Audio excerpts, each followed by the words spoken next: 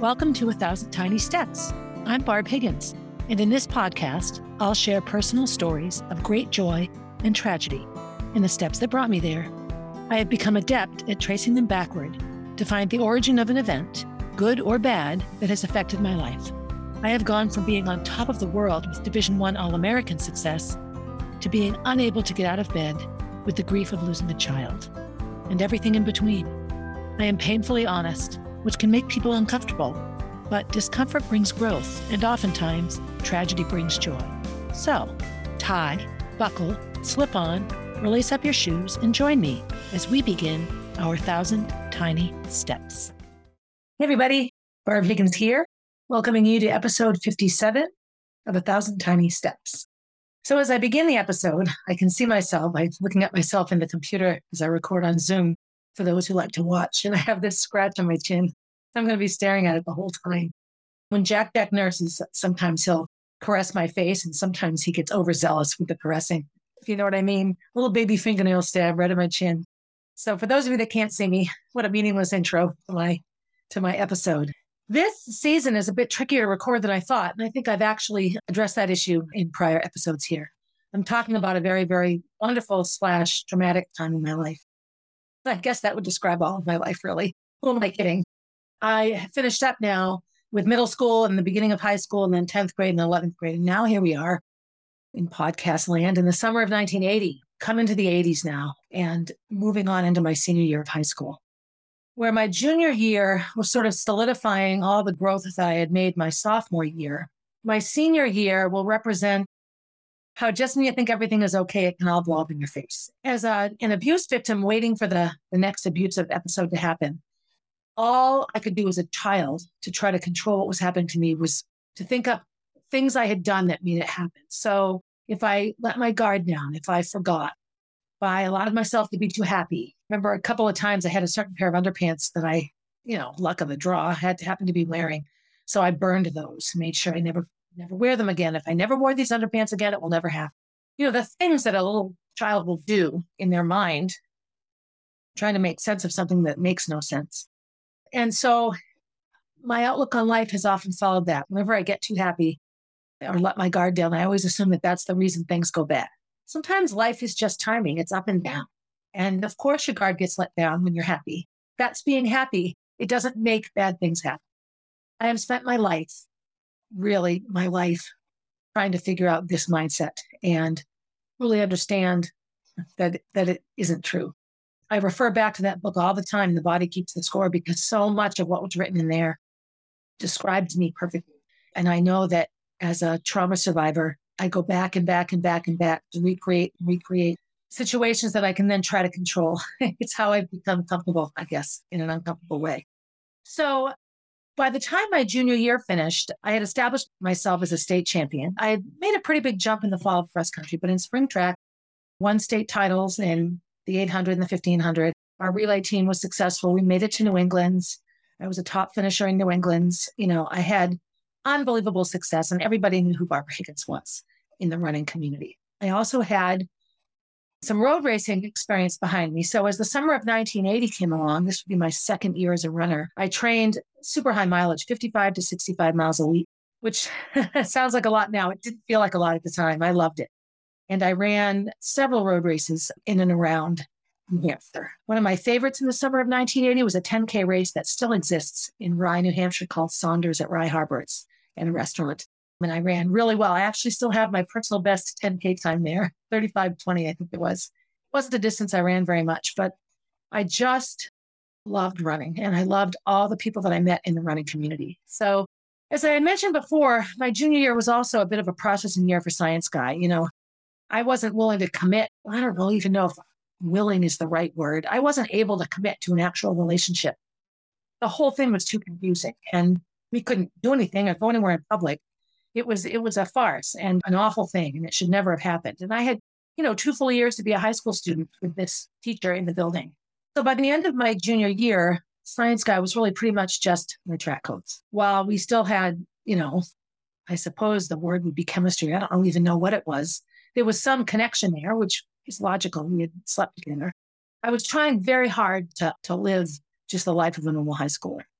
I say that a bit tongue in cheek because at the same time, I was desperately falling in love with this guy named Jay.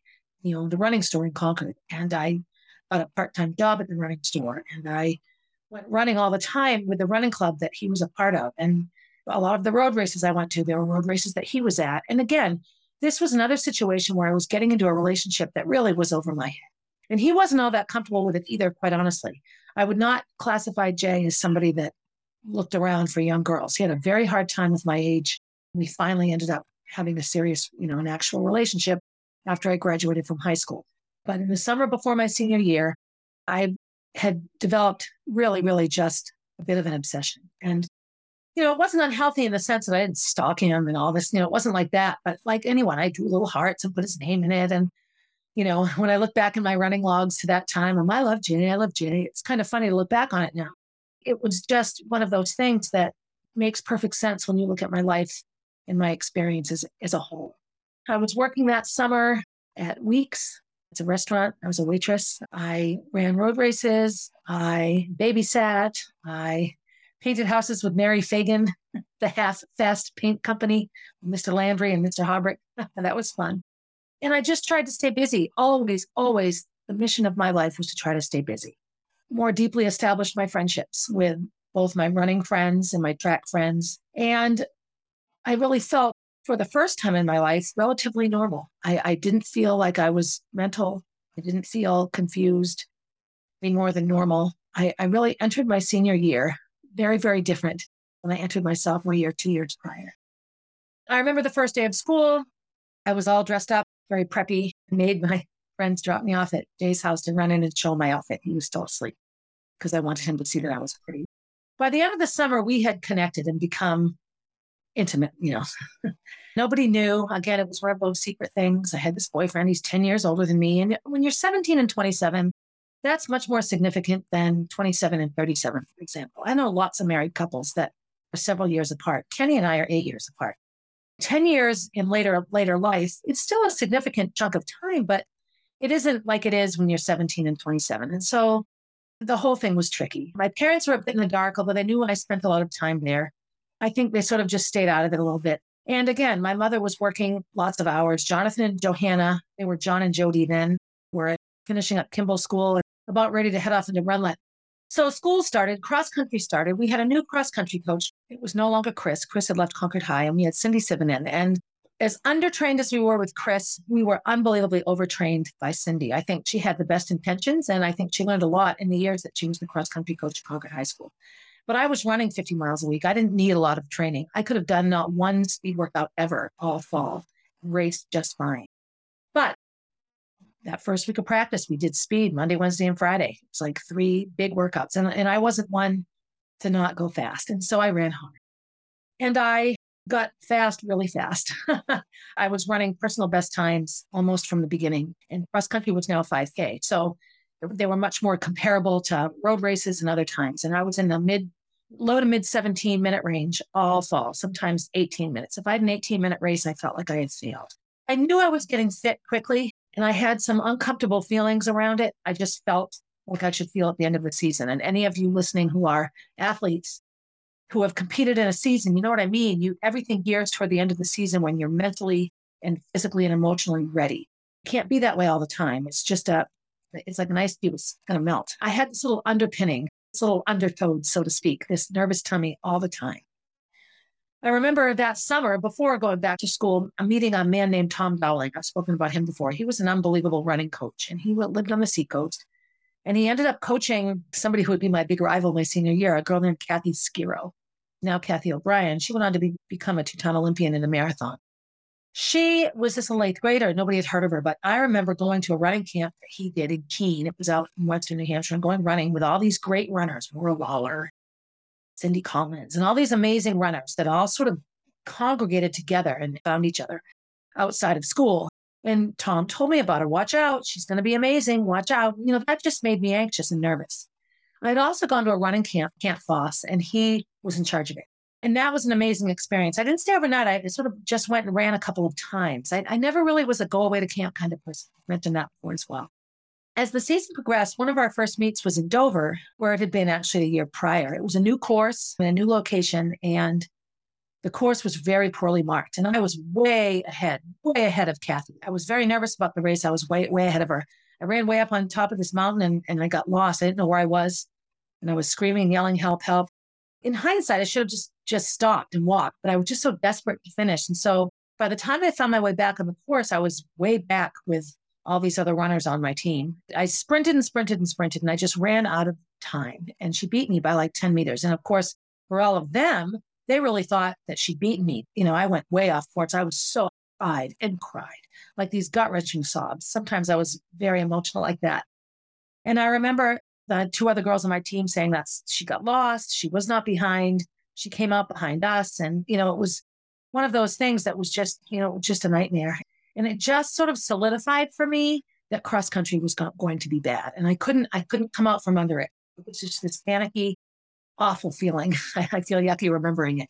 Lost a year prior. I'd come second to a woman named Sandy Anderson, a girl. She ran for Pembroke. And I didn't like getting beaten. I just felt like I was this good runner. I should be the best. And when I would find myself behind others, I would dry heave and I would get this horrible upset stomach. It was, managing your nerves as a runner to be very, very difficult. My senior season sort of marched along, and I ran my culminating race, really the best race of my season that year, was at the end of September. It was right after the Manchester Invitational, which we never went to. It was against all the Manchester schools and had to run against Marty. So we decided ahead of time that we would just tie. That we didn't want to race each other. We would just tie each other. And we did. We stayed together the whole first mile. And I gave her advice and she gave me advice and this and that. And then we ran by Coach Ludi and he was like, "What are you doing? You need to go now." Again, hindsight, it would have just made sense to not make that into a big race. But of course, I did what I was told. And so I took off and I beat her by a ton. She, rightly so, she was smart enough to let it go. It's a dual meet, it doesn't matter. And when I finished the race, all these people gathered around me and I was just peeing my pants, furiously leaning on a fence.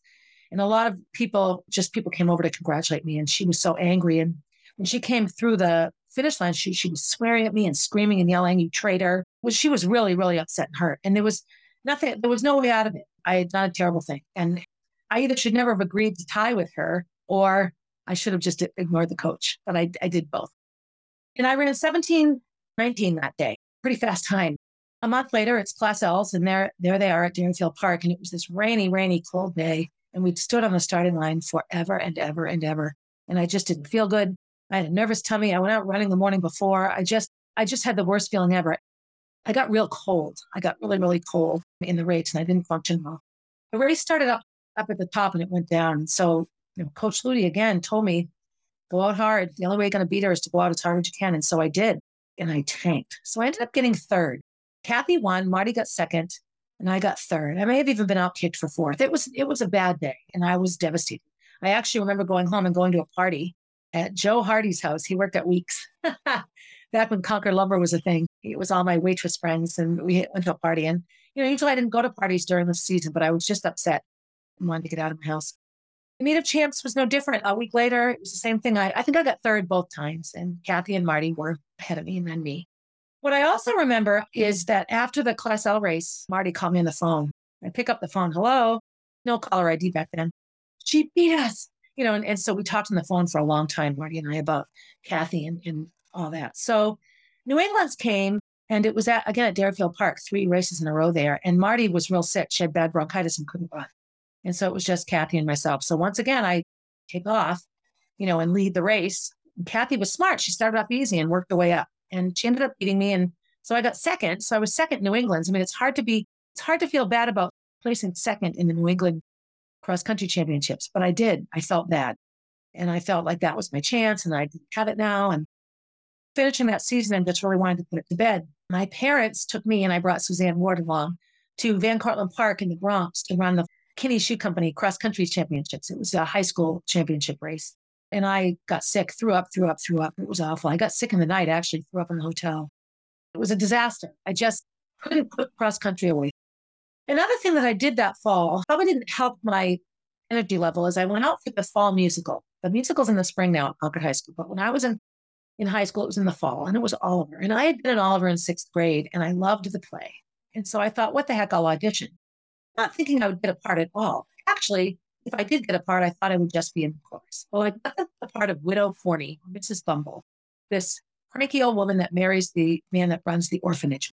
I had a solo. I got to sing a duet with Mr. Bumble, and his name was Gene Losey. Hi, Gene.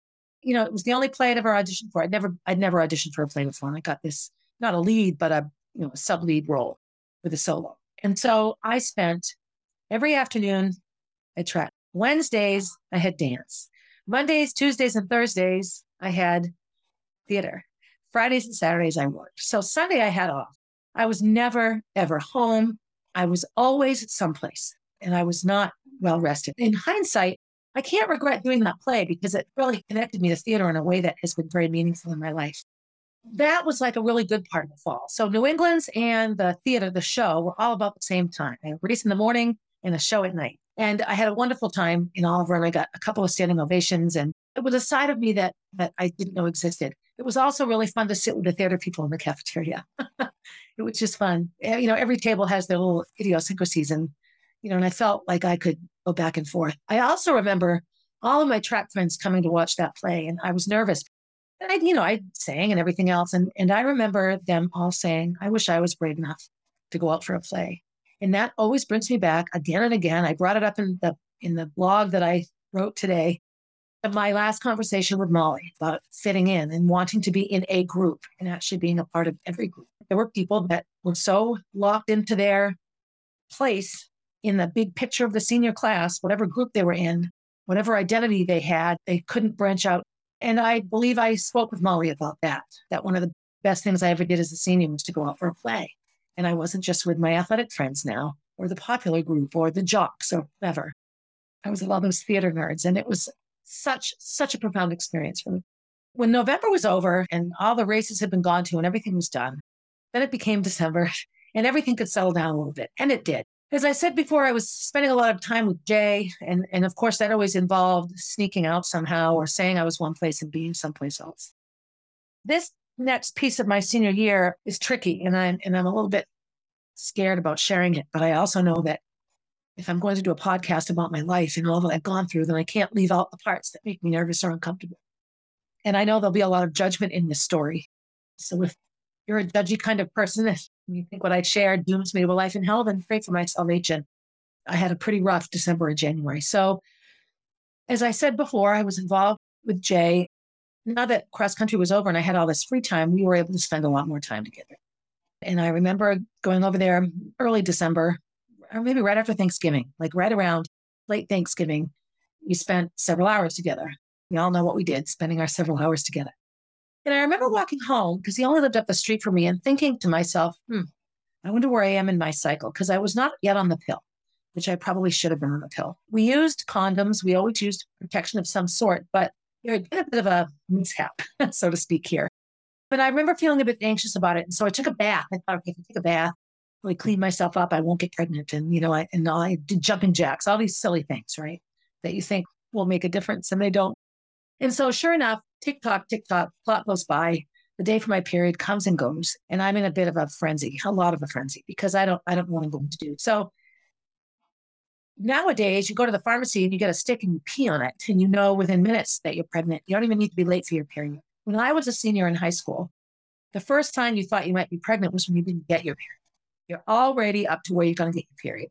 And normally you'd think you're going to, because oftentimes symptoms. So I had tender boobs, I had, crampy. I felt just like I was going to get my period, and it didn't. Days kept going by and by. Pretty soon I'm 1 week late. Now I'm 2 weeks late. So when you think of period to period, 2 weeks late, that's about 6 weeks. And that's how they mark pregnancy time, actually, from the date of the last period you had. Even though there might not have been a baby made yet, those weeks between your period and conception count in the overall age of the baby. I got really scared. I shared all this with Jay and said, I'm really nervous. And so he went to the pharmacy and bought a pregnancy test. And in those days, you peed in a little cup. Then you had to mix these things together, and it had to sit for 2 hours. And if there was a circle in the middle of this cup of urine, this clear thing, and if it made a circle somehow at the bottom, that meant yes. And so I stop at his house, I do all this, I go to school. I was just petrified. And so at this point, I had not told anyone. It was period 3, and there was a payphone in the cafeteria. Again, no cell phones. I had my change. So I put money in, and I called Jay, and he was home. He hadn't gone into the store yet. And I said, hello. And he goes, well, buckle up, because you're pregnant. And I just hung up the phone. I would say I just started sobbing, hung up the phone. I was in utter panic, just in utter panic. So I think it was Bridgie. My friend Bridge ran up to me, just ran right up to me. What's wrong? What's wrong? What's wrong? And so I remember going to the girls' bathroom with these two and just sobbing, like, what do I do? What do I do? And it was just over everyone's head. And no one talked about it. I didn't even know any of my friends were having sex yet. And when the school year started, we were splitting time between Runlet Middle School and Concord High School. So the high school kids went in the morning from like 6 in the morning till 11. And the middle schoolers went from noon to 6 because the high school wasn't finished. They had built a new addition to the high school and it wasn't ready. We had running in the morning and then lunch in the middle of the day. And so our afternoons were free. And so I had all this free time and all these things were going on. So we had these split sessions. And I remember lunches were weird. You're eating lunch at like 8:30. And so somebody would always go and do a coffee run. Dunkin' Donuts was just, takeout coffee was like this new big thing. And so we drink coffee. And I remember it was the fall of my senior year before any of my group of friends even talked about who's had sex and who hasn't. It was like this, you just didn't talk about it. And I know probably not talked about now, except that I feel like it's such a prevalent area of conversation that everybody does talk about it. And I thought I was the only one. So I didn't say a word. I did not want to be the only girl that was having sex with somebody. Back to the devastating news. So it was January. It was just after Christmas vacation, and it was January. And so I was just wrecked. I was totally, utterly wrecked. I didn't know what to do. So I left school. I had my mother come get me, and I went down to the running store and, what are we going to do? So it was pretty clear that I didn't want to have a baby. And I know that now that I've lost a couple of babies, I feel very differently about this. But I was 17 years old, utterly unprepared for anything I was involved in. This doesn't excuse anything, but it certainly does explain things. And I had a group of friends who just loved me and were afraid for me and wanted me to be okay. And so I decided to terminate the pregnancy to have an abortion. So again, there was no feminist health center. There were no sort of quote unquote abortion clinics. Physicians would perform the procedures in their offices. And so not every office performed abortions. I went to my mother. I told my mother, boy, did we have a big fight. That was a slap across the face fight. I was mad, really, really mad. And I think probably scared. And I think she saw a remake of her own senior year, which produced my older brother.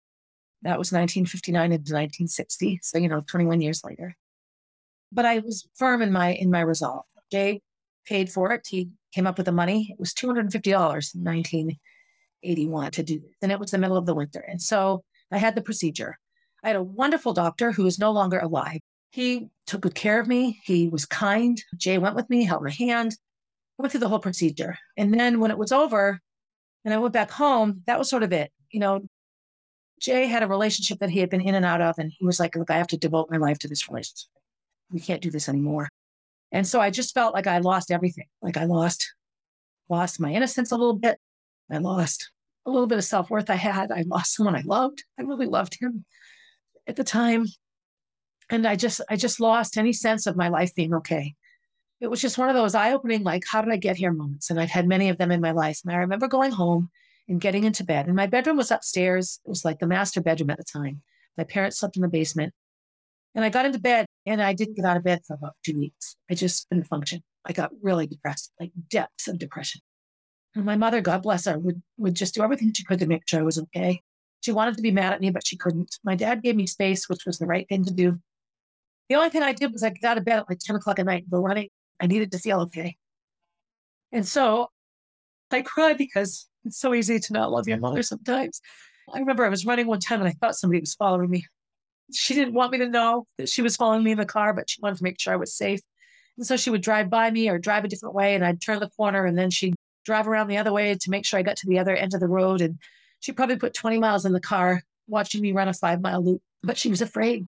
I remember one night I had my Lawns of Salzburg nightie, this little flannel nightgown. I couldn't stand how I was feeling and I walked to White's Park barefoot and sat on the bridge in that sub-zero weather. I had gotten a hold of some tranquilizer type pills. I don't know what they were. I took a handful of them, not enough to kill myself, but enough to not be okay. Slept for a long time, days and days and days. So I remember my mother finally coming into my room and dragging me into the car and making me go to therapy. And so I went and I had some hypnotherapy. My hypnotherapist in the never-ending world of boundary crossing was my biological dad, Tom.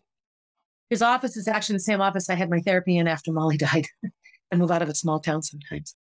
And it was hard. I cried and cried and cried and cried. I just couldn't function. I just felt like I deserved every bad thing that happened to me. We went through a lot. We actually dealt with the child abuse, and we dealt with the science guy, and we dealt with the pregnancy, a lot of it. And I really, really wanted to run. And we were able to take my running and use it as a goal for me to not die, not end my life. I never really wanted to die. I just didn't want to feel the way I felt. Feel like you want to die. 2 weeks, I didn't go to school, nothing. I got work brought home to me. I finally went back. Actually, I only went for this. I got permission to go to auditions for a spring play, which was not a musical. It was called Bus Stop. I did the part of Grace's Diner. We took it to the drama festival, to a competition. We did Act 2 at the drama festival. I got an All-State Award. Actress Barb, my second play of my life. I remember going to auditions, the audition for the play, and it was all sorts of improv and different things. So one of them was you run into someone you haven't seen for a while, and you sit on a bench, you tell them what's going on in your life. And so I talked about being pregnant. In my little thing, I said it was with a professor. Well, you're taking so-and-so's class. Yeah, it's a big load. It's a lot to carry. And I said, well, I'm carrying his baby. That was my response to whatever the prompt was. I know this isn't making any sense now, but I told the story and didn't take rocket science for the adults in the room to know I wasn't making up the story. And I talked about terminating the pregnancy and what that was like and cried. Everybody thought I was the most amazing actress ever, but I wasn't acting. It was me telling my story in a way that I thought I could in theater. So, God, I didn't think this would make me cry. I had resolve now, get up and go to school. I wanted to be in the play. The play was unbelievably therapeutic. Back to that book again and using theater to deal with trauma. I played Grace, who is this bus stop owner who has a relationship with Carl, the bus driver. And it was just the perfect role for me to play. It was a wonderful, wonderful experience. I loved it. I loved everything about it. And I was, again, hours out of my house and out of my head and out of my mind and not thinking about myself. I began running with a bit of a vengeance. Mr. Ludi, Coach Ludi, put together a plan for me. I trained diligently. I never missed a day that I was supposed to miss. I ran exactly what I was supposed to run. It was a 6 weeks, all of February and 2 weeks of March. And I had the rest of January to dig myself out of that hole. And then February and March became getting ready for spring track. I wrote 4:56 on my wall in my bedroom. I wrote it on paper and taped it up there to the wall. Every night I thought, all right, I have to get in bed by 10 o'clock. And I didn't miss. My friends, I think the 10 o'clock at night part started with spring track. I wanted to break 5 minutes in the mile. And so I just made myself, I didn't drink a drop of alcohol and I was in bed. Digital clocks back then, they were like it was like a little Rolodex, little plastic numbers, and they flipped over, flip, they went click, click, click, click, and you could hear them flip over. And so whenever they clicked, when it clicks to a new hour, all four numbers clicked. So whenever I went from 9:59 to 10 o'clock, click, click, click, they all clicked. And I would look up and I would see. So I got very trained to the moment it started clicking into 10, I just dropped whatever I was doing and jumped into my bed. I had everything ready.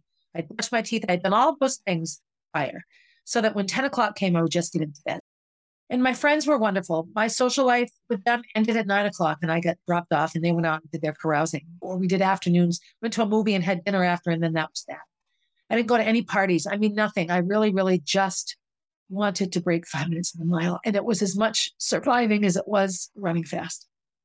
Mr. Ludi really took over my training. And I remember that created friction between science guy and Coach Ludi. And he would write training for everyone else and I'm doing my own thing. And I think, Coach Ludi is not a stupid man. And I think he caught right on from some of my drinking escapades and other things that I was not doing okay and that he needed to watch me. The end of February, actually, February vacation, there was a dance at the high school. And I had talked in the last episode about running into a wall. This one was worse. I went out with a group of people to drink before the dance and beforehand with my own friends. Sometimes the only way we could get alcohol was to steal it from our parents. My parents didn't drink, so I could never provide alcohol. But you'd pour a little bit of vodka and then you'd pour a little bit, you'd mix it all together and then you would just drink it so that you could get drunk. But oftentimes that was a quick way to get sick. So that was what we had to drink. And then I went out with a group of people that were sitting in a field outside of Runlet. It's Bacardi 151. And I had no idea what that even meant. But 151 proof rum, that stuff would kill you. And so I took some of it. I drank some. I remember getting back to the dance and sitting in the high school gym and really feeling bad, like something's not right. And I went to stand up and I fell down. So I had some friends help me to the bathroom and I sat in there and I wasn't okay. Everything was spinning. So I opened the door and I'm like, I need help. And I sat down and I just puked and puked and puked. It was like my entire stomach lining. It was awful.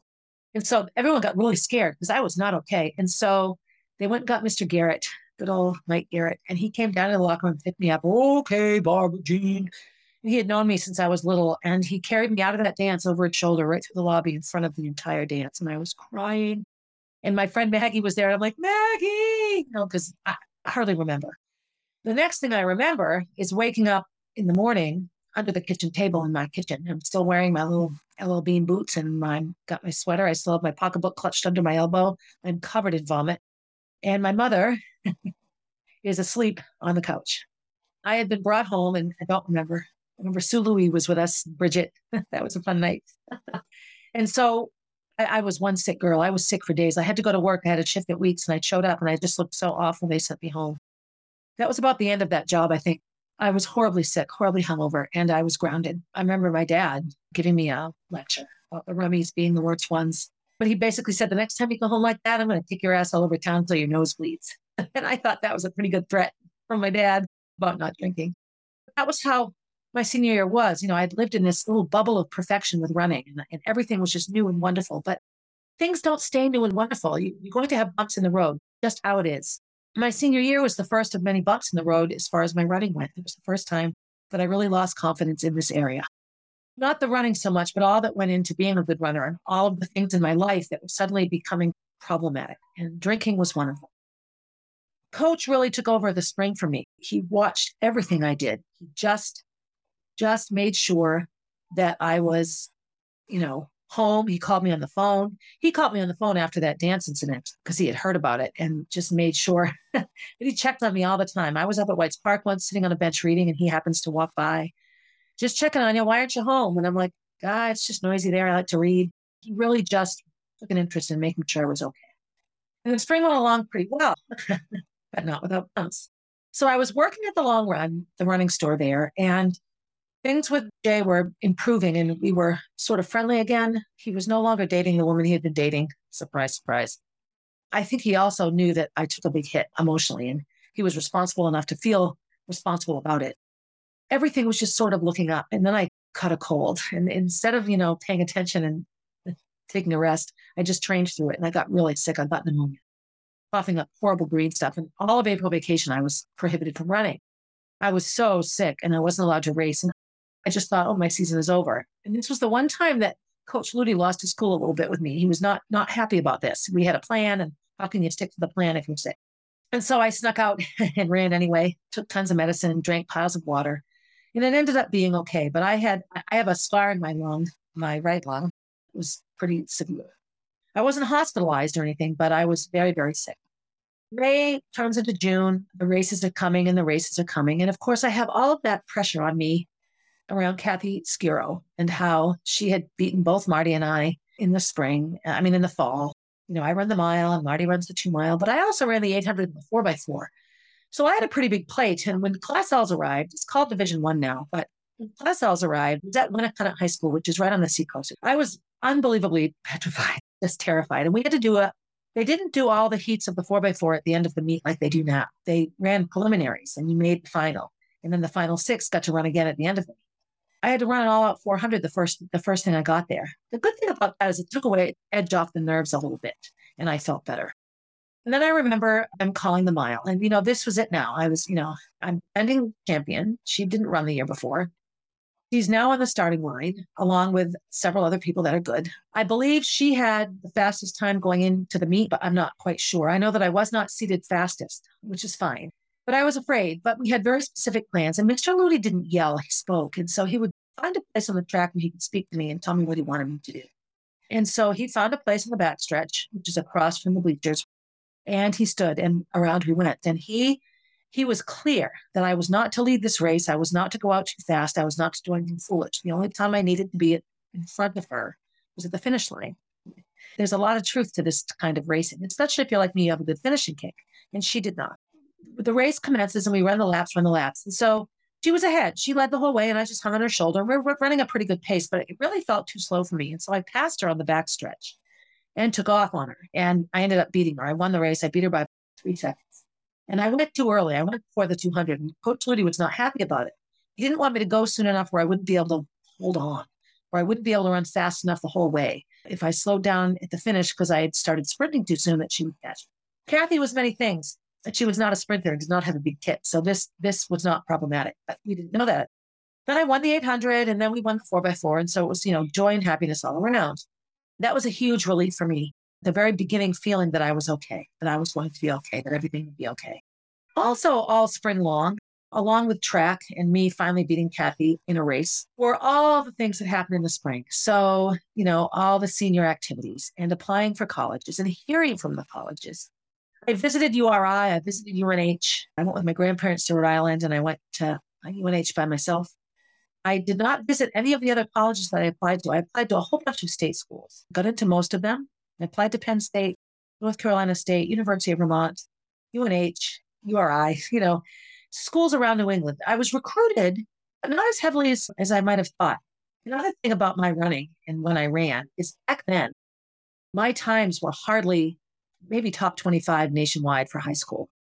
Every year since I graduated high school, my senior year mile time would be number one in the country. I was in an incredibly competitive time. And so the really, really top-notch runners were getting all the offers and I wasn't. Marty Shea and I were both in that same boat where we weren't getting the offers we thought we deserved. I also applied to Brown University and I was accepted at Brown. There are times I think maybe I should have gone there, but actually I don't at all. When I knew I wanted to be a teacher and BU has a great education system.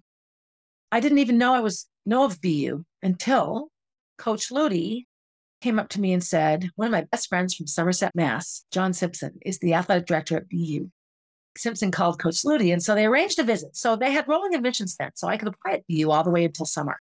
So I went for a visit with my mother. We drove down to Boston. Oh, I want a campus. BU had no campus. It has no campus. It's the city. The campus is the city.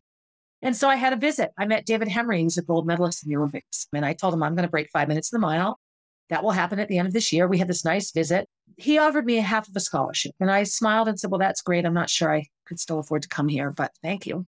Student athlete liaison, Denny Benedict, came in and said, good news, the other half of your tuition is covered with academics. So here's a full ride offer. So I took it. I said yes. So I came home that day, a full scholarship athlete to Boston University. All of these things are incredibly heady. Senior prom was coming. We called it the levee back then.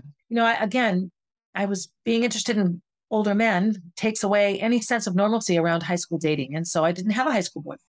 I went to the levee with a good friend of mine who was also a runner, Tommy Johnson. So all of these things were also happening. It wasn't just me, the runner, and me getting over a very traumatic pregnancy termination and relationship ending, wanting to die, taking pills, all the terrible things that had encapsulated the winter and early spring of my senior year. It was everything sort of coming together. And I do feel, as I continue to talk, that the salve that running provides for me, it's like lotion to my heart, helped me out all spring as I was recovering and dealing with all of the things that I had gone through. Now it's June, we're into June, and we have the state meet. And so I've run now 5:03 in the mile, and I want so much to break 5 minutes. I've written 4:56 on my wall, and the day comes, and it's a nighttime meet because SATs are in the morning. And so the meet is in the evening. It's at Memorial Field in Concord. We have just resurfaced the track, rubberized asphalt. It was like all the rage in 1981. And so here we were on the track, and it was incredibly nerve-wracking. So I remember running the mile relay, the 4x4, and peeing my pants. And so I had my good luck underwear on. I was not going to change those. I had to wear them. So I went to Suzanne's house with Suzanne. She lived walking distance from the track. And we put them in the dryer.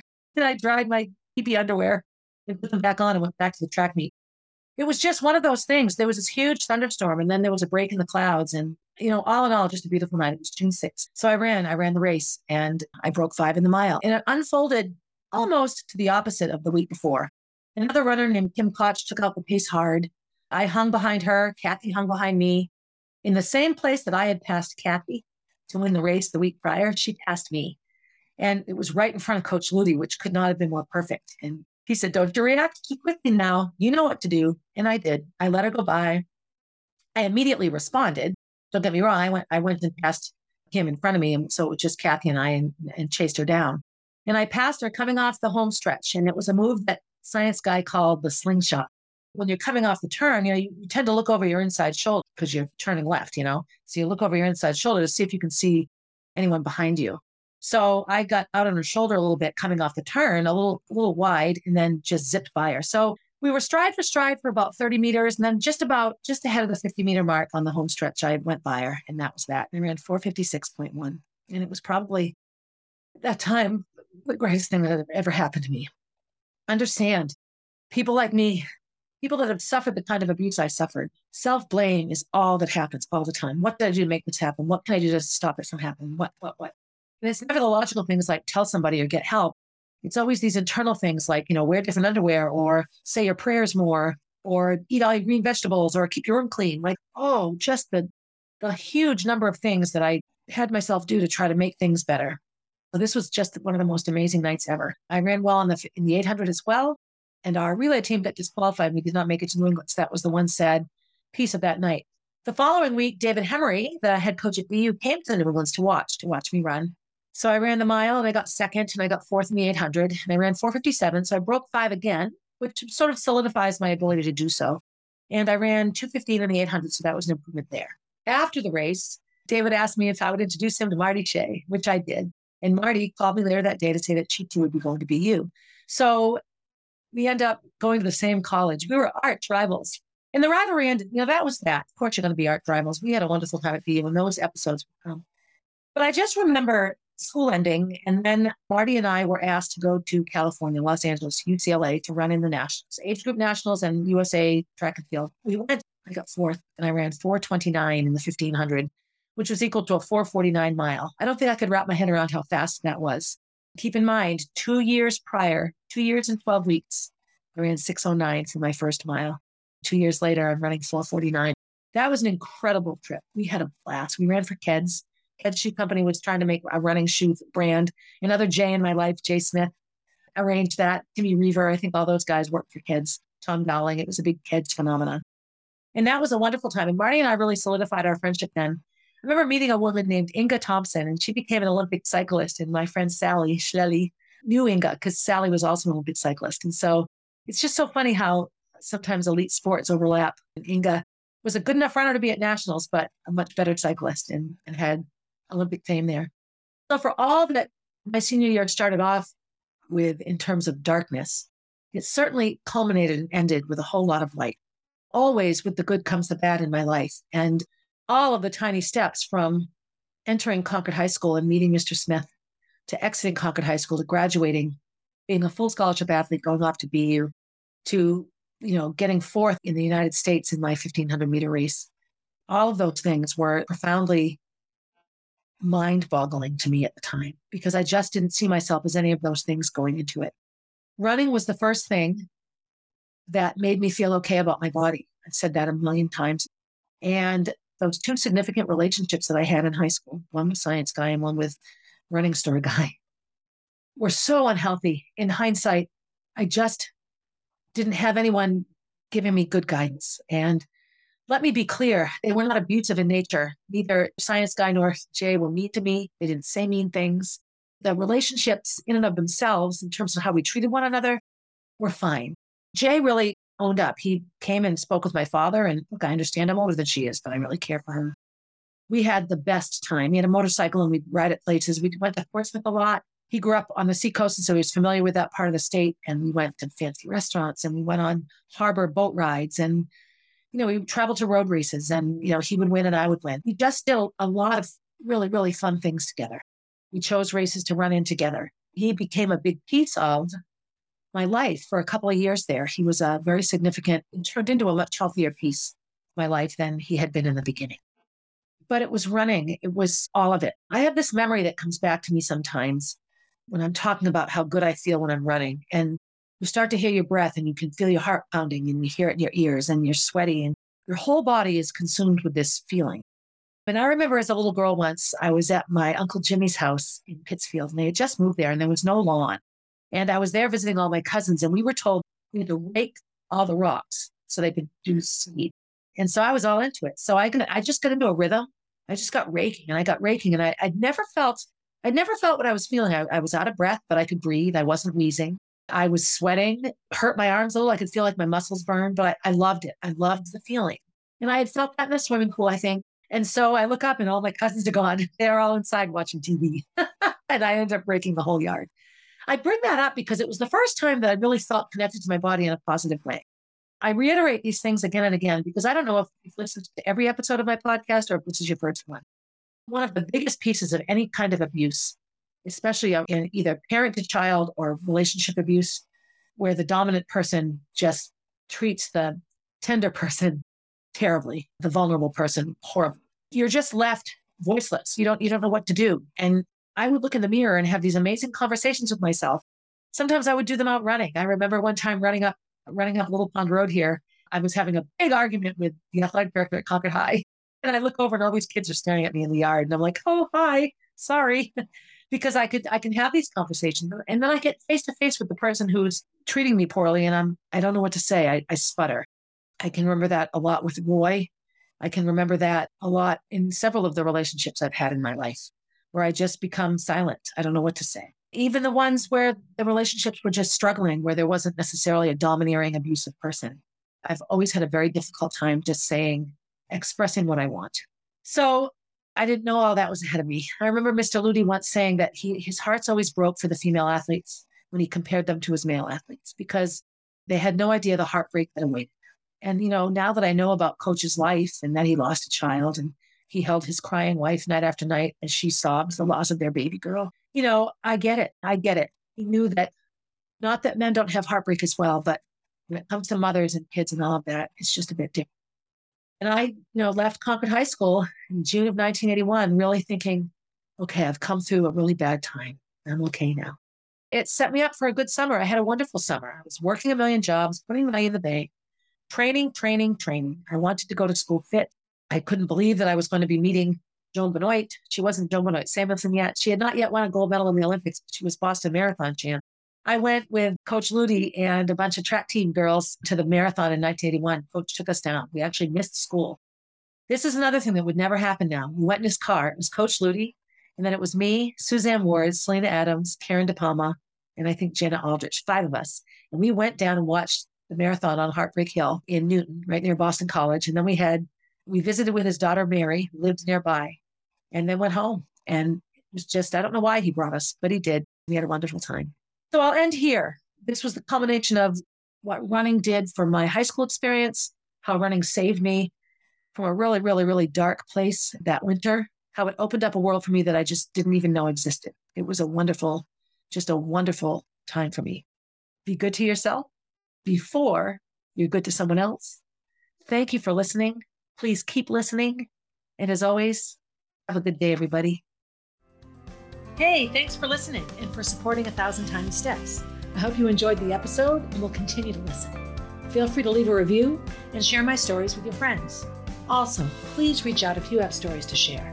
I love hearing from and connecting with my listeners. If you would like to know what I'll be talking about down the road, you can find me on Instagram at barb_444, on Facebook as Barb Higgins, and at my website, www.1000tinysteps.com.